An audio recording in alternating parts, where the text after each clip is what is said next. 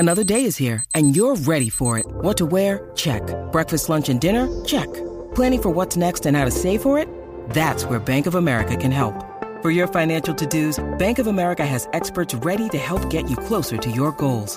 Get started at one of our local financial centers or 24/7 in our mobile banking app. Find a location near you at bankofamerica.com/talktous. What would you like the power to do? Mobile banking requires downloading the app and is only available for select devices. Message and data rates may apply. Bank of America N.A., member FDIC.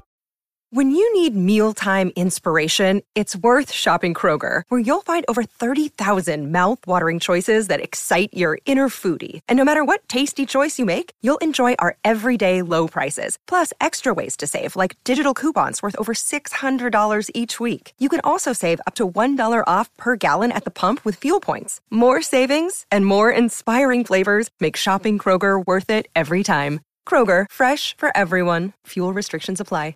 Maryland sports fans, there's only one sports book in the great state of Maryland with over 50 years experience booking bets and supporting customers. Betfred Sportsbook at Longshots is now open and is the only sportsbook in Frederick offering cash betting on football, basketball, world soccer, and more. Visit the Betfred Sportsbook at I-270 and MD-85 in Frederick, right next to Longshots off-track betting. Go to betfredsports.com for more information and your chance to win exclusive merchandise. Must be 21 or older. Play responsibly. For help, call 1-800-GAMBLER.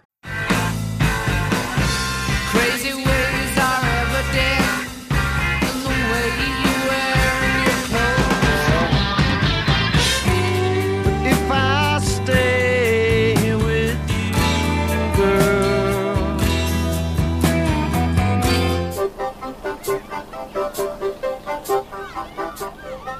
Welcome back to Almost Famous Minute, where we're discussing the 2000 Cameron Crowe film Almost Famous, 1 minute at a time.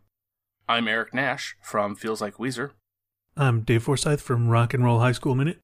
And I'm Mike Josick from For Your Consideration and a podcast named Scooby-Doo. Oh, hey guys, how you both doing? Not too shabby. Not too shabby. Glad to be here for my very first minute of Almost Famous Minute. And Dave is coming back as a co-host this time. I forget what exactly you were before, whether co-host or guest or both. I've been both, Eric. It's this podcast and I have a long and storied history. Yeah. I have like two or three other kind of repeat co-hosts that really seem to dig this movie well enough that are up for it. So that means Eric, you're Stillwater, I'm Dick, and then Mike is the roadie, I guess, right? Is that what you're saying? Wow. No, Mike is like Bowie. We just from a couple minutes ago we saw Bowie in the hotel lobby. Right, he just passes through and by scream and faint. Oh, you saw Bowie's hair. Special guest. Yeah, right. And I'm the cosplay guy. Cosplay before cosplay, the guy that dresses up like Ziggy or Aladdin Sane or whoever that was. Oh yeah, right. Yeah. Throwing glitter. I actually saw online there's some company called like Stereo Socks or something. They've got these fantastic Ziggy Star or Aladdin Sane socks. I should investigate more rock and roll type socks because I have been on a on a binge lately getting some Star Wars was what started it, and then Marvel lately, Marvel and DC. It was one of those random ads that just showed up, and I was like, I want to click on this to see more, but I don't want to get more random ads. Yeah. But they did look super cool. You just have to jot down whatever that company name is and Google it separately. Yes, exactly. While in incognito or something. You should see what their podcast advertising budget is, Eric. Hey, now there you go. Yeah. Well, I already got my own merch, but there's no socks there yet. But at a good old T Public, I got the store there for this show and Feels Like Weezer, and just even a couple of general non-show related T-shirts, and you can get the face masks too in this good old age of COVID. I can't think of any podcast that has socks as merch, so it's a totally untapped market, man. I have to talk with the bigwigs over there at T Public. Get socks in like the yellow legal notepad pattern. Yeah, right. Yeah. And this is minute 74 this week, and it starts with a pre-concert Stillwater huddle and ends with Jeff singing and playing keyboard. And they actually had this song once before. They did the huddle once before earlier in the movie, and at least most of, I think, of this same song, this Song and Pong that we heard at the end of Last Minute. And they're continuing on with this piggyback ride. Yeah, I'm sure you guys talked about it in the Last Minute, but for my edification, what is this song? Do we know? Well, yeah, as far as I could tell, back the first time they did it, half an hour ago, quite a few months ago, actually, at this point, for me, I believe. Yeah. Song and Pong is the best way to find it, really. I mean, you can certainly find it also through the lyrics, get on my back for a piggyback ride, but yeah, it's. I mean, most of the references are only coming right back to this. I mean, there's just not much else. It's very, just where exactly Cameron Crowe. I would love to get that from out of him at some point in the future. Yeah, I one thing I read was that may have actually happened to him at a Pearl Jam concert. The Pearl Jam, the band, has like a huddle like that. I don't know if they sing this song or not, but and he got pulled into it, so it was obviously much closer to the filming of this movie than it was to the era we're referencing. But yeah, that is the one band besides the 4, 5, 6, and 7 that I've been collecting many bands now. The one band that's the most out of place for people, at least one person somewhere along the lines I saw in like an article or another podcast or something saying, well, I think one of the inspirations for the band Stillwater was Pearl Jam. Well, if it's just for this huddle and singing of this song, then okay, sure. The DNA of many bands. It's not a key part of the band and why Cameron Crowe is making the story and how he came to do this in 73, way before, I mean, probably about the time most of those guys were being born. Yeah, I mean, if you think about the relationship he would have had with Pearl Jam when he was following them around and writing about them, and he made a movie about them too, right? Didn't he do? He did, yeah, for their anniversary. That's right, the PJ20 or whatever it was. Yeah. But their relationships would have been totally reversed because he would have been. Yeah. Well, right. By then they were a very experienced band too, but yeah, I mean, he would have been like the older, more experienced person where they were a little bit younger. But yeah, Anyway, neither here nor there. One thing I really dig about this scene is the fact that it's kind of a stolen moment. Because Cameron mentions in the commentary that they only had time for one shot because the whole crowd was sitting outside in the auditorium. I sure wondered. So they had one go at it, and because it's a single cut from this huddle happening and this little back and forth between Russell and William. Then it follows Russell right out. It's kind of a testament to how fully these actors inhabit these characters because they just do it, and it's so natural.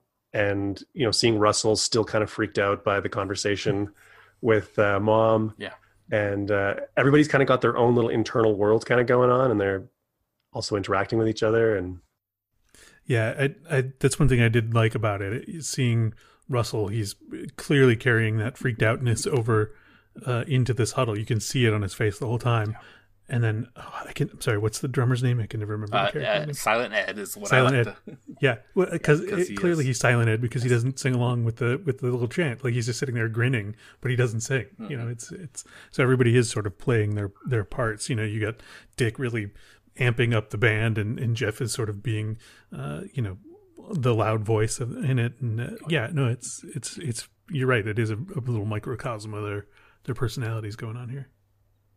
Yeah, that's definitely the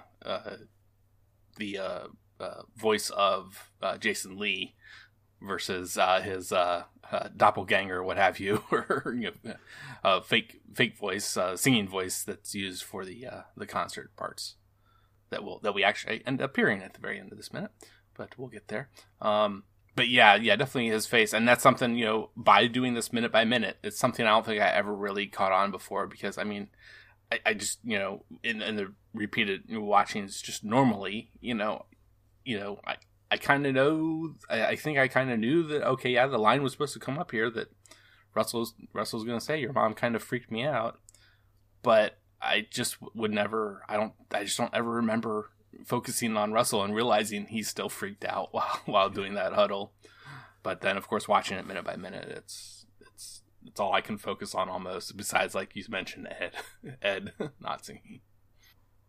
And how bad Dick's teeth are. You get a good shot of just really poor dentistry. I've also always appreciated how, like, after he says, "Your mom freaked me out," the immediate response is not, "Don't let it bother you," or "She's like that." He says, "She means well." And I love how she's not played as the villain. She almost has this like Jiminy Cricket quality. Mm-hmm, she's this conscience from afar. And I mean, it's possible that Cameron didn't want to portray his mother as the villain in the film, but it's well, especially when she was sitting there throughout most of the filming, apparently, supposedly. Yeah, I mean, especially at least when Frances McDormand was on set, there is a story there that they ended up talking to each other when Cameron kind of didn't want them to. Like on the first day or whatever it was of when she had a scene, but which supposedly it's also was filmed really almost totally in order, if not totally, as well, which is rather unusual for movies.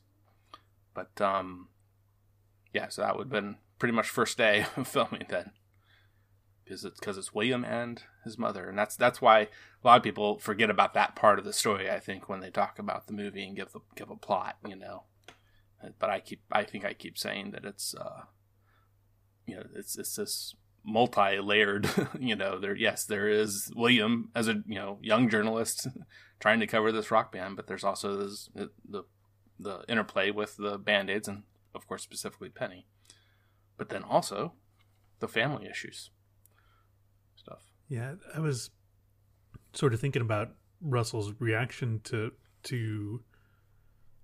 the real relationship between William and his real mother, and as I was sort of thinking about that, I was thinking back to actually I think the last set of minutes I was working on when Russell leaves to go to the Topeka party, right, in search of authenticity and real people, and what he finds is just another batch of rock band worshiping party kids. So when he actually does have this real experience with real people in their real relationship, it totally freaks him out, right? It's he stumbles into what he was looking for before, and he has no idea what to do with it. It's kind of, it freaks him out. He's easily freaked out by many things. Yeah, true. And just William's physical movement to put his hand on Russell's shoulder. I mean, he's kind of, in this sense, he's kind of becoming the father figure or what have you, the older brother, trying to do the almost doing the kind of somewhat normally TV trope of role switching.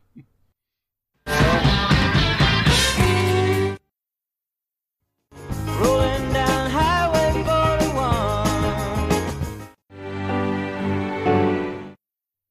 I do think this is like another interesting notch in the William and Russell personal relationship building, right? Like the first third of the movie where they're interacting, it's very much William trying to reach out to Russell, and Russell very much keeping him at bay, and making him know that he's the enemy. Even if he shows him a little bit, he'll go back to pushing him away. But slowly, as they have these intense experiences together, their personal bond, moves up the ladder a little bit. So it's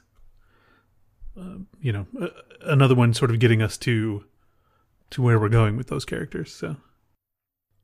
And the last little thing before that transition I've already talked about, definitely, of going out onto the stage, is that this side room, what have you. I mean, there's definitely like an amp in the background there, and some like posters even on at least one little poster with this WMMS mushroom. It's just kind of it just seems like it's a pretty small room right there. Yeah, it's low ceiling. It's not quite the green room. Yeah. Not quite backstage, somewhere in between, venue that doesn't really have either of those.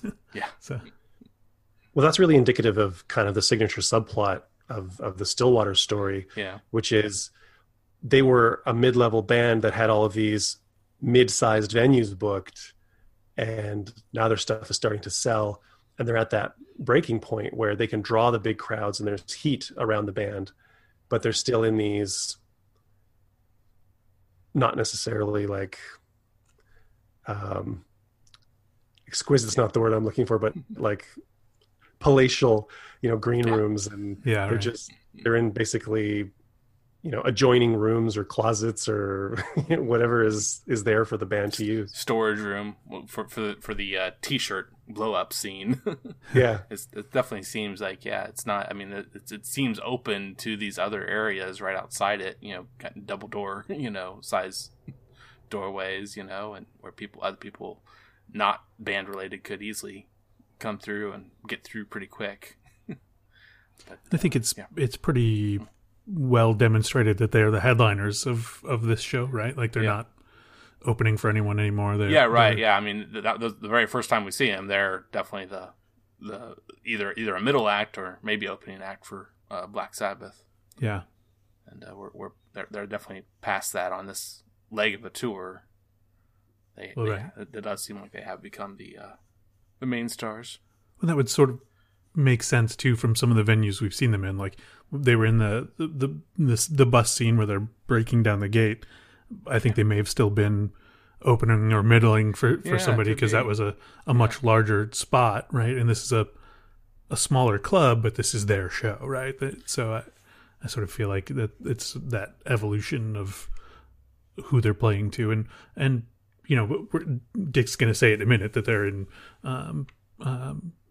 Cleveland, right? So Troy, Michigan to Cleveland is barely an out-of-town show, right? That's just down the road. So I mean, it's a couple hours, but like that's within the vicinity of a hometown touring band. So this could even be sort of like a homecoming show where you go back to that place that you've played before as the conquering hero, right? Like the local band that went out on the road, got big, and then came back to play to your adoring hometown fans almost. So.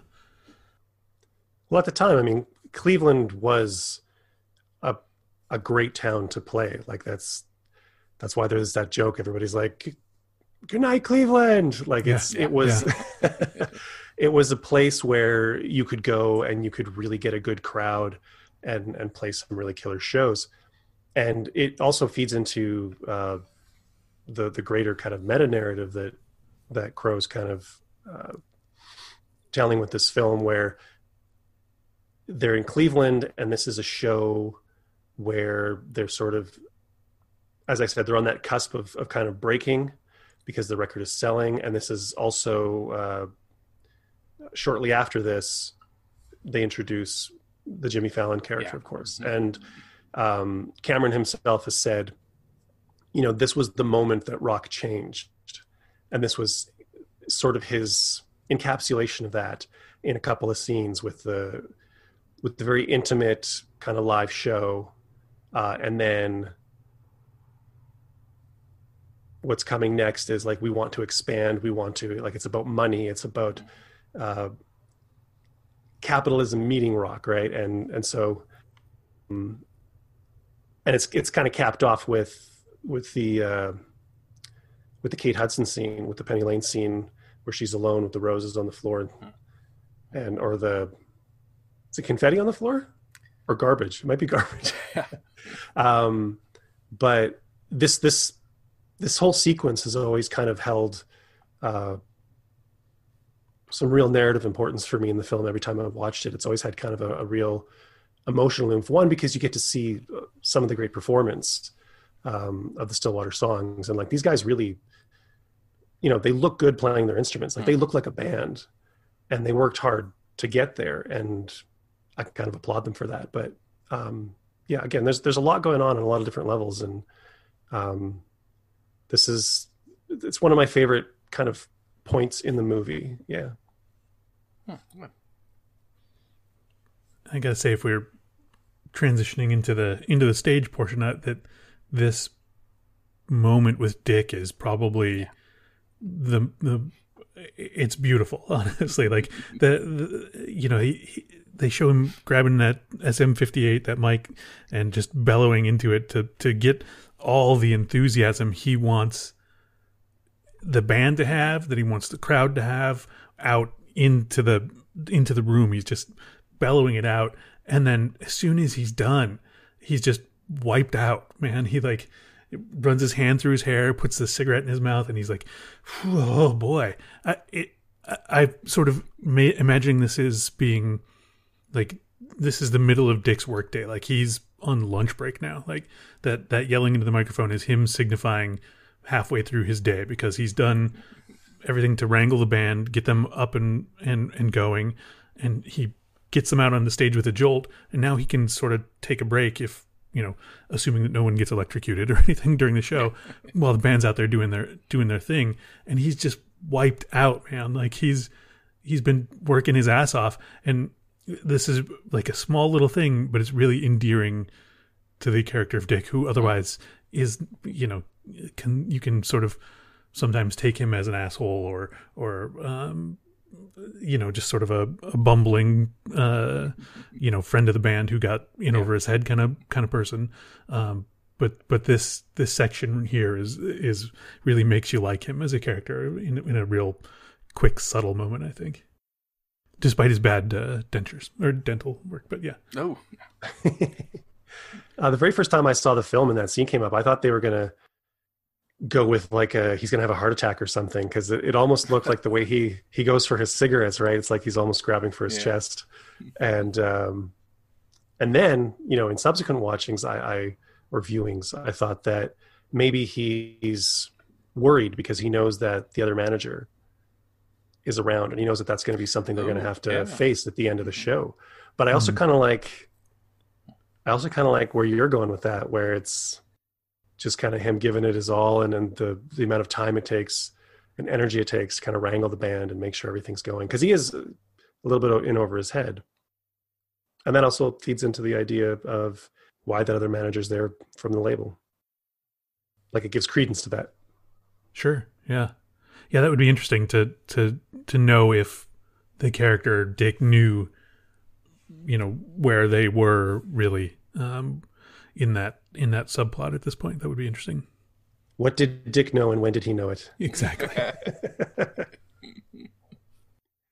That might be the title of your episode there, Eric. Yeah. Appreciate. And my own personal kind of, it's all done in this profile, but then on a more personal nature of what he's doing, while I certainly have never had the the attitude that he has, I mean, I've kind of done some things similar to this, and I it's actually more from running a soundboard point of view for events and things, for different things, really pretty much just church related.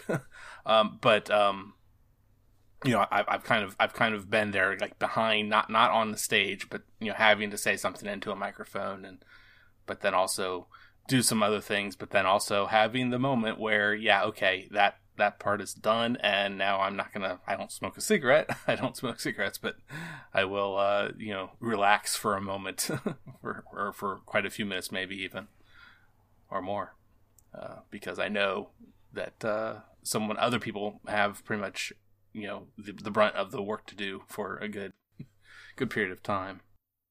Yeah, I mean, the band's gotta get themselves amped up to do the performance, but everyone else around it, all of their anxiety builds to the second the show starts, and then once it's going, it's like, okay, hopefully it all goes smooth from here. Not that not that like the soundboard guys and the monitor guys aren't constantly working during the show too, but like, theoretically that's what you've done all your preparation work for. So. And some really beautiful lighting too, like the work that John Toll does in this whole sequence. Yeah. Mm-hmm. I don't want to, it's not flat lighting, but it's just a very different tone. It's that weird sort of greenish hue to the stage, where you've got the backlighting and the darkness and the Yeah, the well lit darkness of a rock and roll stage, right? Yeah, yeah, exactly. Yeah, and just the way that Dick is kind of lit there too. Like I think it plays to the moment for the character as well, because it has a sharpness to it, and it it has the glamour of the backstage. Yeah. And the night of the concert, whatever, but he's also kind of like sweaty and pallid. Yeah, that whole section of the from the huddle through Dick's announcement certainly looks like it could have been lit with a living room lamp. It's got very, very harsh shadows going on, but it's I think it is effective in evocative of that backstage area. It's not it's not a haphazard thing at all, for sure. It's one of my favorite things that Cameron does. Anytime he does any kind of like backstage stuff, whether it's his documentaries or narrative film or roadies, watching his television series, like just the way he handles the world of backstage. It's romanticized, but it's also, there's a balance there. It's not quite like this is the best thing ever. It's just, I mean, for him it is kind of the best thing ever, but it's how do I put this? He kind of plays it very real. It's grounded, but it also has this romanticism to it. Sure, right. Like it's a sort of an off-limits place where the magic of art and music happens, but it's also just a back room where they store boxes. Like it is all of those things. Yeah, and there's people back there who are like working and doing technical things. Yeah, and loading garbage and moving, whatever has to be moved, but it's all in support of the art. It's this whole infrastructure, these worker bees that make it all happen.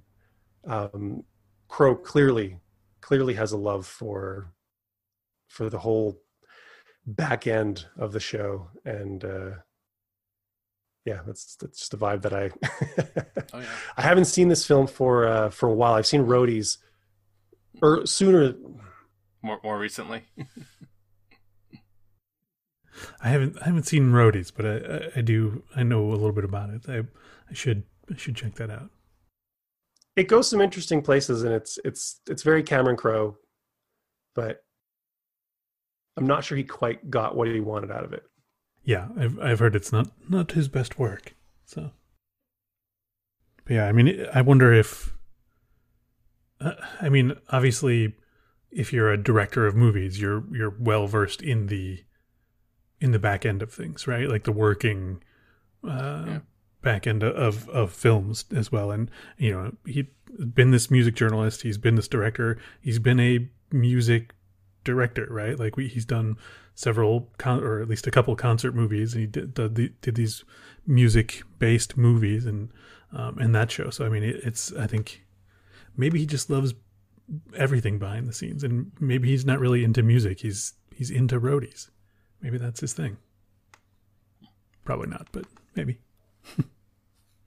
Usually when you have a rock and roll story, like so much of the magic is about what's on stage, and the story is about the music and for Cameron, I mean, that's there, but there's a disproportionate amount of actual like concert footage compared to what we're talking about with the backstage stuff in the green rooms and the bathrooms and the hotel rooms and the hallways and wherever.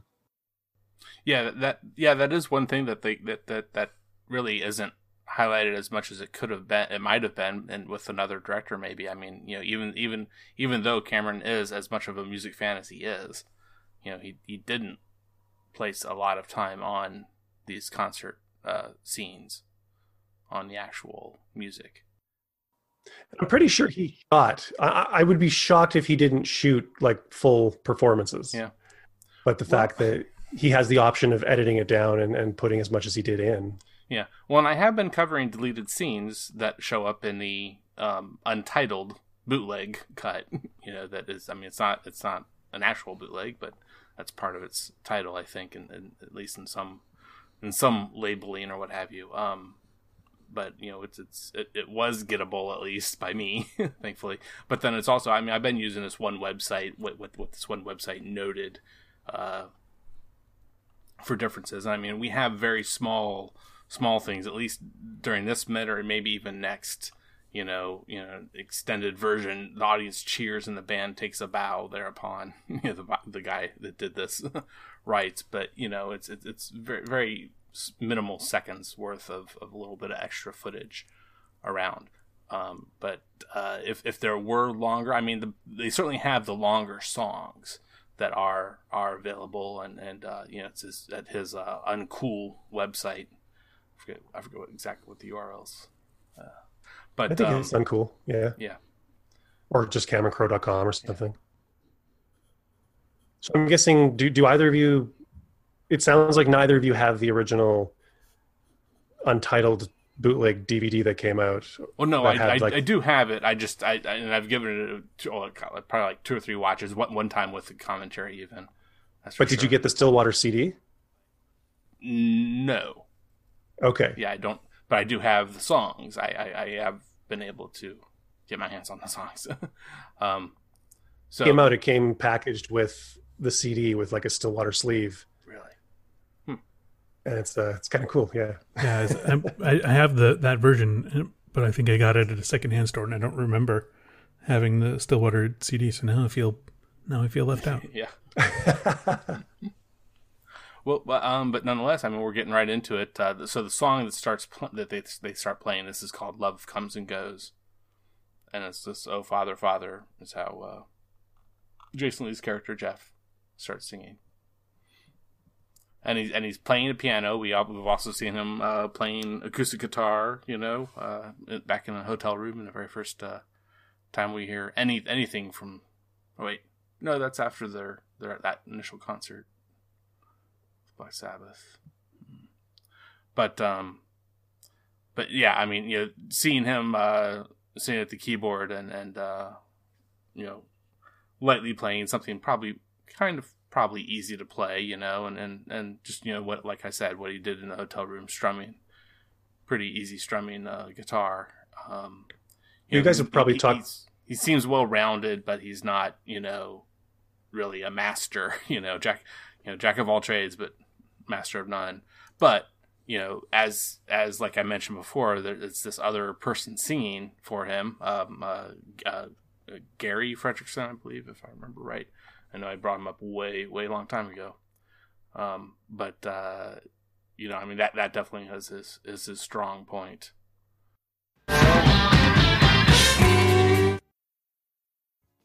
Rolling down Highway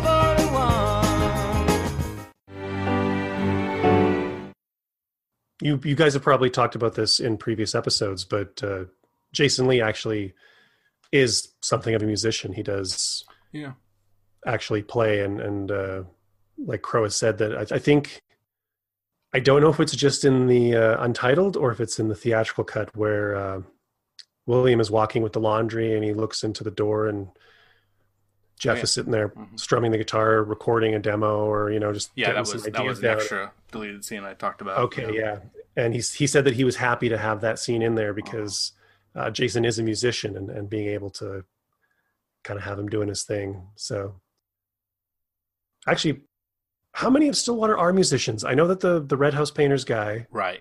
Yeah, Larry Fellows or Mark Romanek, or am I thinking of someone else? I feel like Mark I get him confused. Is a director. Yeah, right. Mark Kozlek, and then Ed is John Fedovich.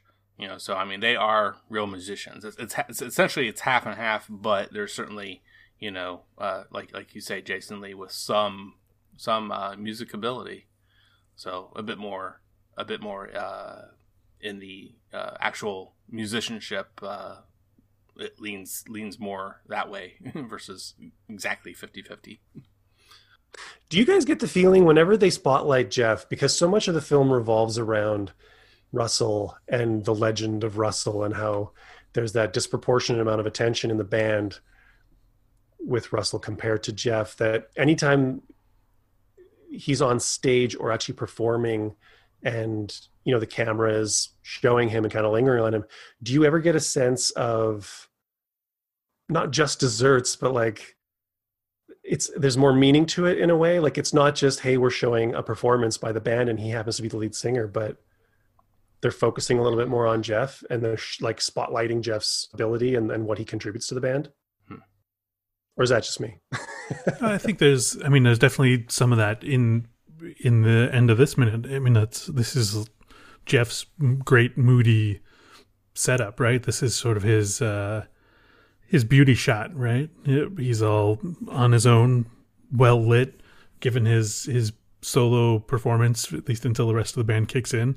The way that it's kind of set up, you could almost argue that the view we're getting of Jeff is Russell's view, right? It's certainly the camera is coming from Russell's side of the stage, and then at the very end of it, you kind of cut to Russell looking over his shoulder in that direction.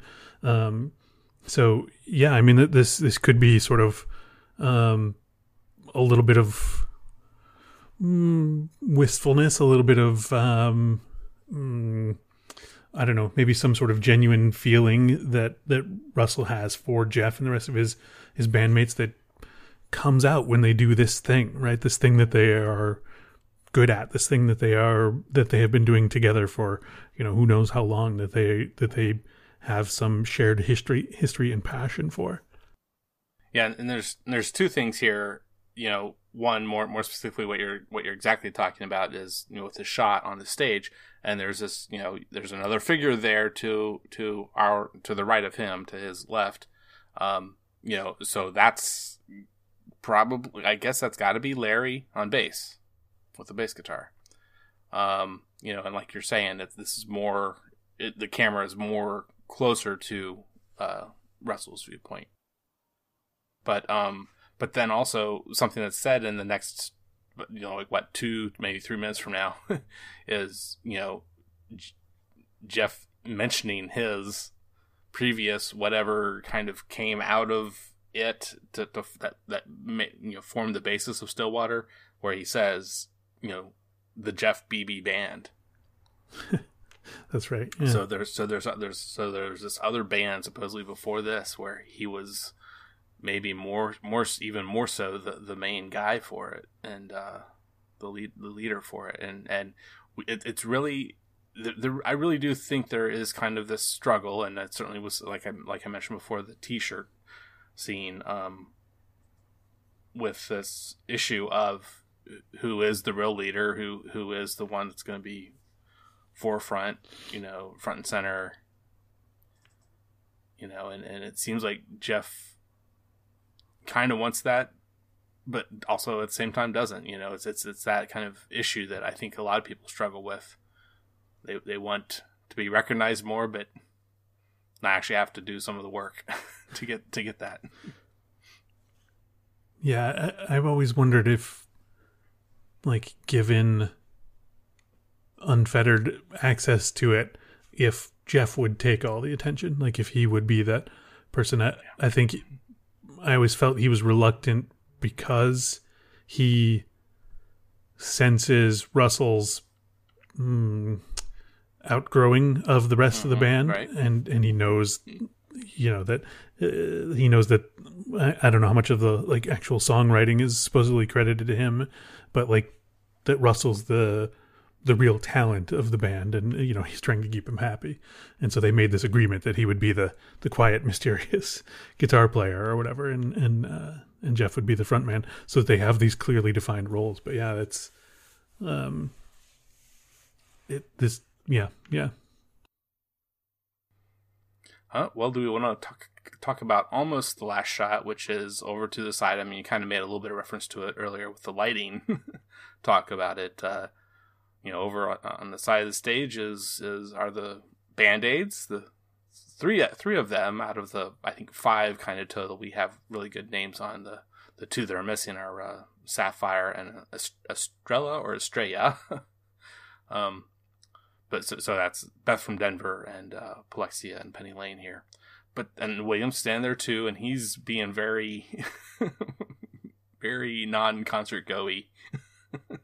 got his hands folded in front of him, you know.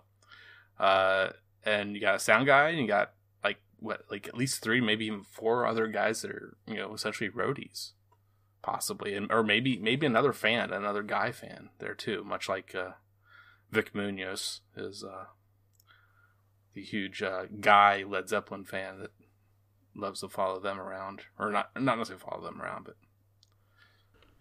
Well, I take a little offense to your classification that Williams being non-concerty, because as a former teen who was too cool for everything, like, this is how I behaved at concerts, even when I really loved the bands. You know, I would stand there and you know, more often than not, fold my arms in front of me and not move very much, even though I was like bursting inside with you know, some sort of energy or really appreciation for the band that I was seeing. So I'm going to say that he's really enjoying himself. He's just an uptight white kid. So yeah, I think he's also being a bit of the journalist, because he's kind of looking around. He's observing. I mean, he's got that same observer face that he has through so much of the movie, and he's taking notes with his eyes. This is theoretically the last show he's supposed to be with them at, right? Yeah, right. So it seems like every show could be the last one he's supposed to be. True. At this point. That's true. That's what I was saying a couple minutes ago. It's like it keeps getting extended when he's on the phone with his mom. And he's probably seen, you know, a number of shows, and he knows the set list, and he believes he's going to be interviewing them afterwards, and he's going to get that, you know, Russell Hammond conversation he's been trying to get, and he might be just looking around trying to catalog sort of what's going on and catch, you know, the signature moments that he wants to talk about. And yeah, I don't get the idea that he's bored or nonplussed. I think he's engaged. I just think he's engaged on a different level. Yeah. Not to be contrarian. and it sort of because the other 2 Band-Aids, it's Palexi and Beth, right? Is that what we said? They're both super into it, right? Like, eyes closed, bopping around, like really feeling the groove. But then, you know, William and Penny both have these sort of different expressions, right? It sets them out as the people we need to pay attention to, right? And what's Penny? I don't know. I think Penny's expression is very much proud mother. I don't know what you guys think of what she or Muse. I mean, she's moving her right. hand almost in a somewhat musical way. Yeah, possibly, or maybe it's a sexual way. There's something they're doing in the hotel room previously that involved a movement like that. I think I'd agree with that interpretation, that, you know, everybody else is kind of there just doing the concert, but William and Penny, they're operating on sort of their own levels. They've got their own objectives and take their own meaning, and it all means something different to them. They've got different investments in it other than just exactly. I'm not here being hedonistic and having a good time. I'm doing a thing, right? He also just watched his mom freak out on Russell. True. True. Well, she does mean well, but still, that doesn't mean it won't weird you out. And then, you know, it's that very last 2 seconds of back to Russell, you know, looking back at them. You know, he's seeing that view. It's obviously that's what he sees, and I mean, it's Penny looking pretty darn close straight at the camera, and I think that's, like I said, it's something she's trying to communicate to him. Yeah, I get the feeling that they're way back by the booth, right? Like, I mean, I couldn't quite tell if it was backstage because, I mean, I said they're sort of getting that blue lighting from the stage, but really that would, if it was bright enough, that would sort of fill the whole room because it's probably the only light on. So it's kind of hard to tell where they are, but I was, for some reason, I was thinking they were back by the booth, so I don't know if they'd be too far back to have any of that sort of nonverbal communication with the band, if they were just feeling it, or if they are on the side of the stage, they're definitely, you know, in close visual communication with them. So I got the vibe that they were on the floor. Yeah. It could go either way. I mean, there's definitely would be roadies with headphones and equipment in either of those places. So yeah, I don't know. Well, is there anything else? Any other notes that we need to hit from you guys? I think I think just talking, just sort of reiterating how Penny looked in her shot there. She's definitely impressed. I think is almost how I would describe her looking with the band. Like yeah, this is really going to be something. And we'll see a little bit of that in the next minute. I think some of that enthusiasm for this performance carries over. But yeah. I can't remember if it comes before this minute or it comes after this minute, because I was kind of buzzing back and forth in the film before I sat down to record. Oh, yeah. But there is that moment where Penny says to Will that Russell's her last great project. Mm-hmm. So again, I'm not sure where that placed in the narrative in context with this scene, but now that that's kind of in my head, that is what I'm thinking when I'm watching her standing there and smiling with that big smile. Like it's not just about the music. It's about, I guess it's her art, right? Yeah. Yeah. Yeah. Again, that goes, I think, back to the thing that the one word that I've kind of, come back to again the most is muse. That, when someone for some reason, usually a woman is a muse to a man creating some kind of art. The art is actually amazingly somehow is supposed to be coming from them, the woman. Yeah. That is the muse. But I think that odd way. I think that conversation about him being her last does happen before this. I think that's on the bus on the way to Topeka. Maybe? Yeah, mm-hmm. It is. Yeah, yeah. And so that's kind of interesting though, because she knows, like, she can't go to New York, right? Like she knows she can't go all that way. She knows what's in New York. Right.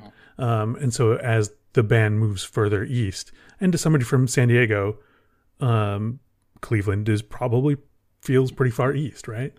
Yeah. So she knows she's getting about as far as she can go, right? Like I don't know how many more stops they have before they get there. I don't remember if they really talk about any more shows before that in the narrative of it. But I mean, if you're a touring band of this size, there, unless you're going to do like Nashville, Knoxville, Memphis kind of stuff before you do New York, you're getting real close. So, So yeah, this might be her feeling like I've done good. I'm wrapping up my time here. I've mused my muse. So, and they're clearly kicking ass on stage. Yeah, so yeah, right. Good job, Penny. I think we're winding down, so I need to ask Mike.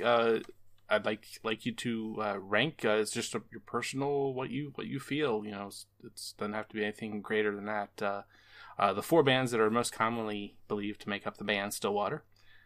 So then you can let us know too before you start ranking them which way you're going to go, favorite to least, or vice versa. So Allman Brothers Band, Eagles, Led Zeppelin, and Lynyrd Skynyrd. Do you want me to go top to bottom or bottom to top? I mean, either way you want to go. You'll just let us know. Number 1 is, or number 4 is? I think I'm honestly not all that familiar with the Allman Brothers Band. Yeah. I've been hearing that more and more. It's a shame, I think. But I mean, I'm not a great expert of them or huge fan, but yeah. So I'm kind of tempted to put them at the bottom just because I'm less familiar with them, but I'm not a huge Lynyrd Skynyrd fan either. Mm-hmm. So it's kind of a toss up for me. I'm gonna put Lynyrd Skynyrd at the bottom. Just above them, I'll go Allman Brothers.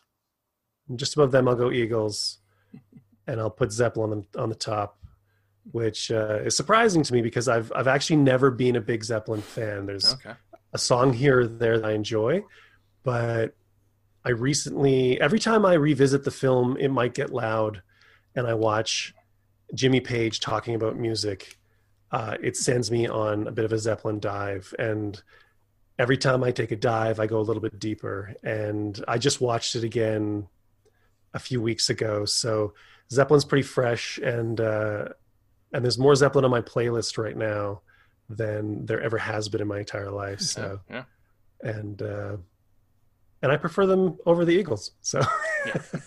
It's funny, those were exactly my same rankings, but I had much stronger opinions about why everyone was in those spots. So it's interesting to hear you sort of like, I dislike this one less than, so it's, yeah, interesting. Lynyrd Skynyrd played kind of a big role in Roadies. And I don't know, something about that left an odd taste in my mouth too. So that might be why I'm putting them at the bottom. It's a pretty superficial reason.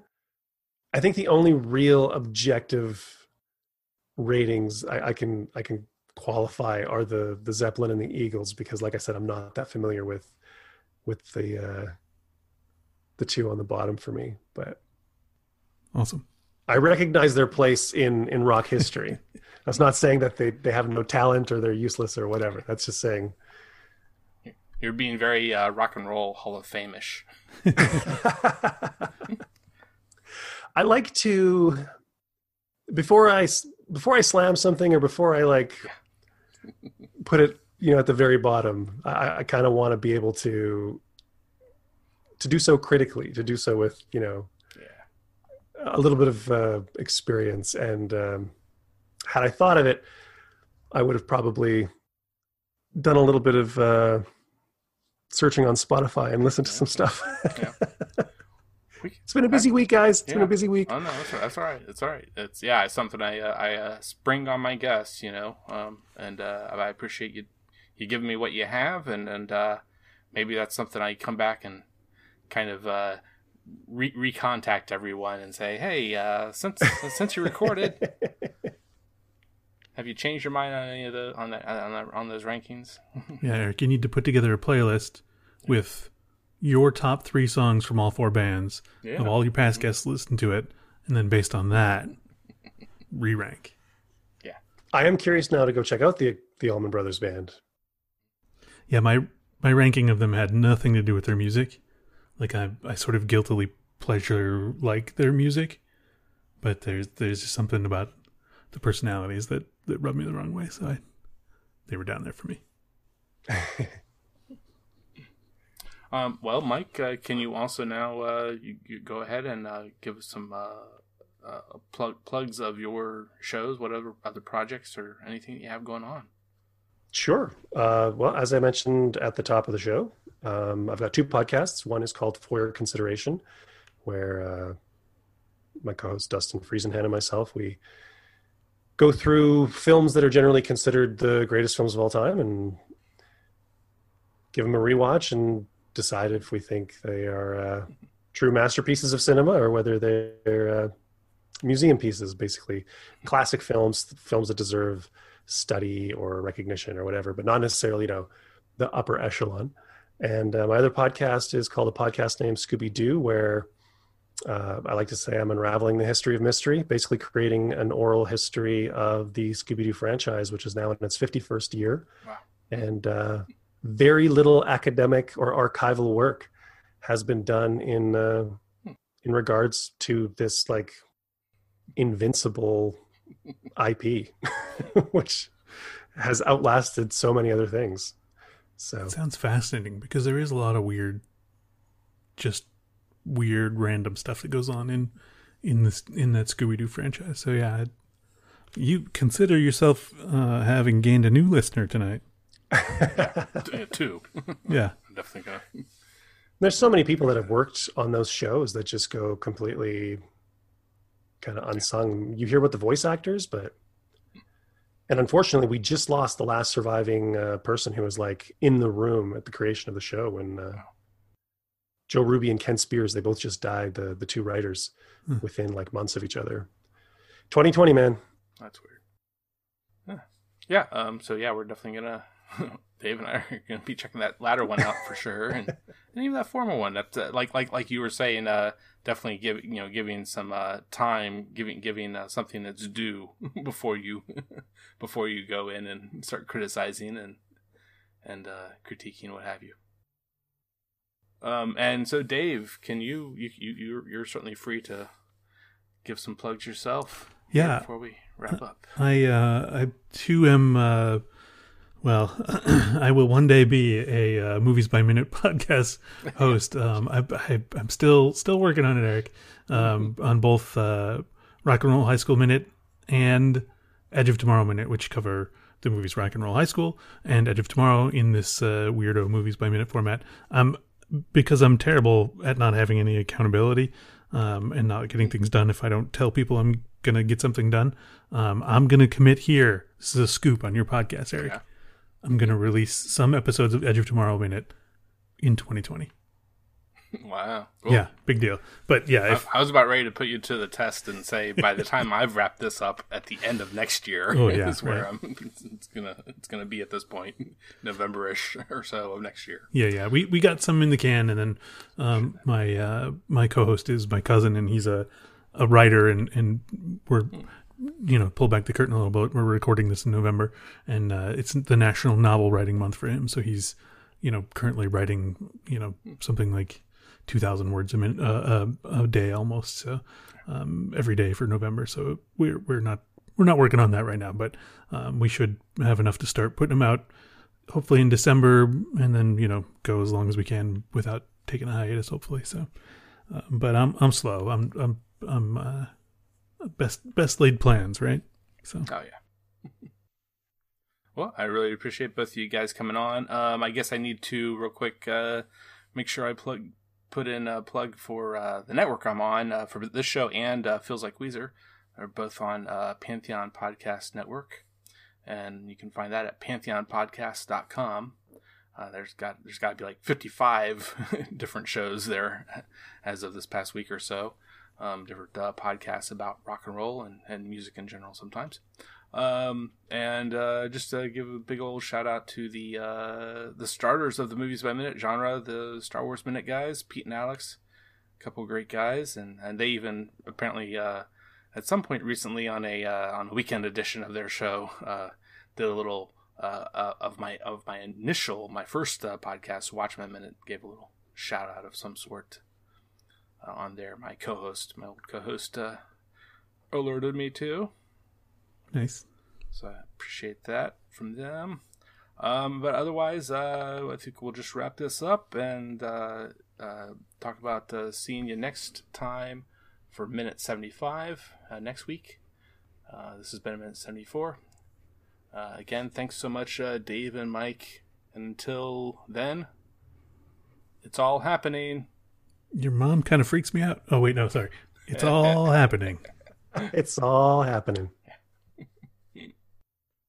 She means well. Yeah, that's right. I am a golden god! And I was born in the backseat of a Greyhound bus, rolling down Highway 41. The Queen of Hearts is always your best bet.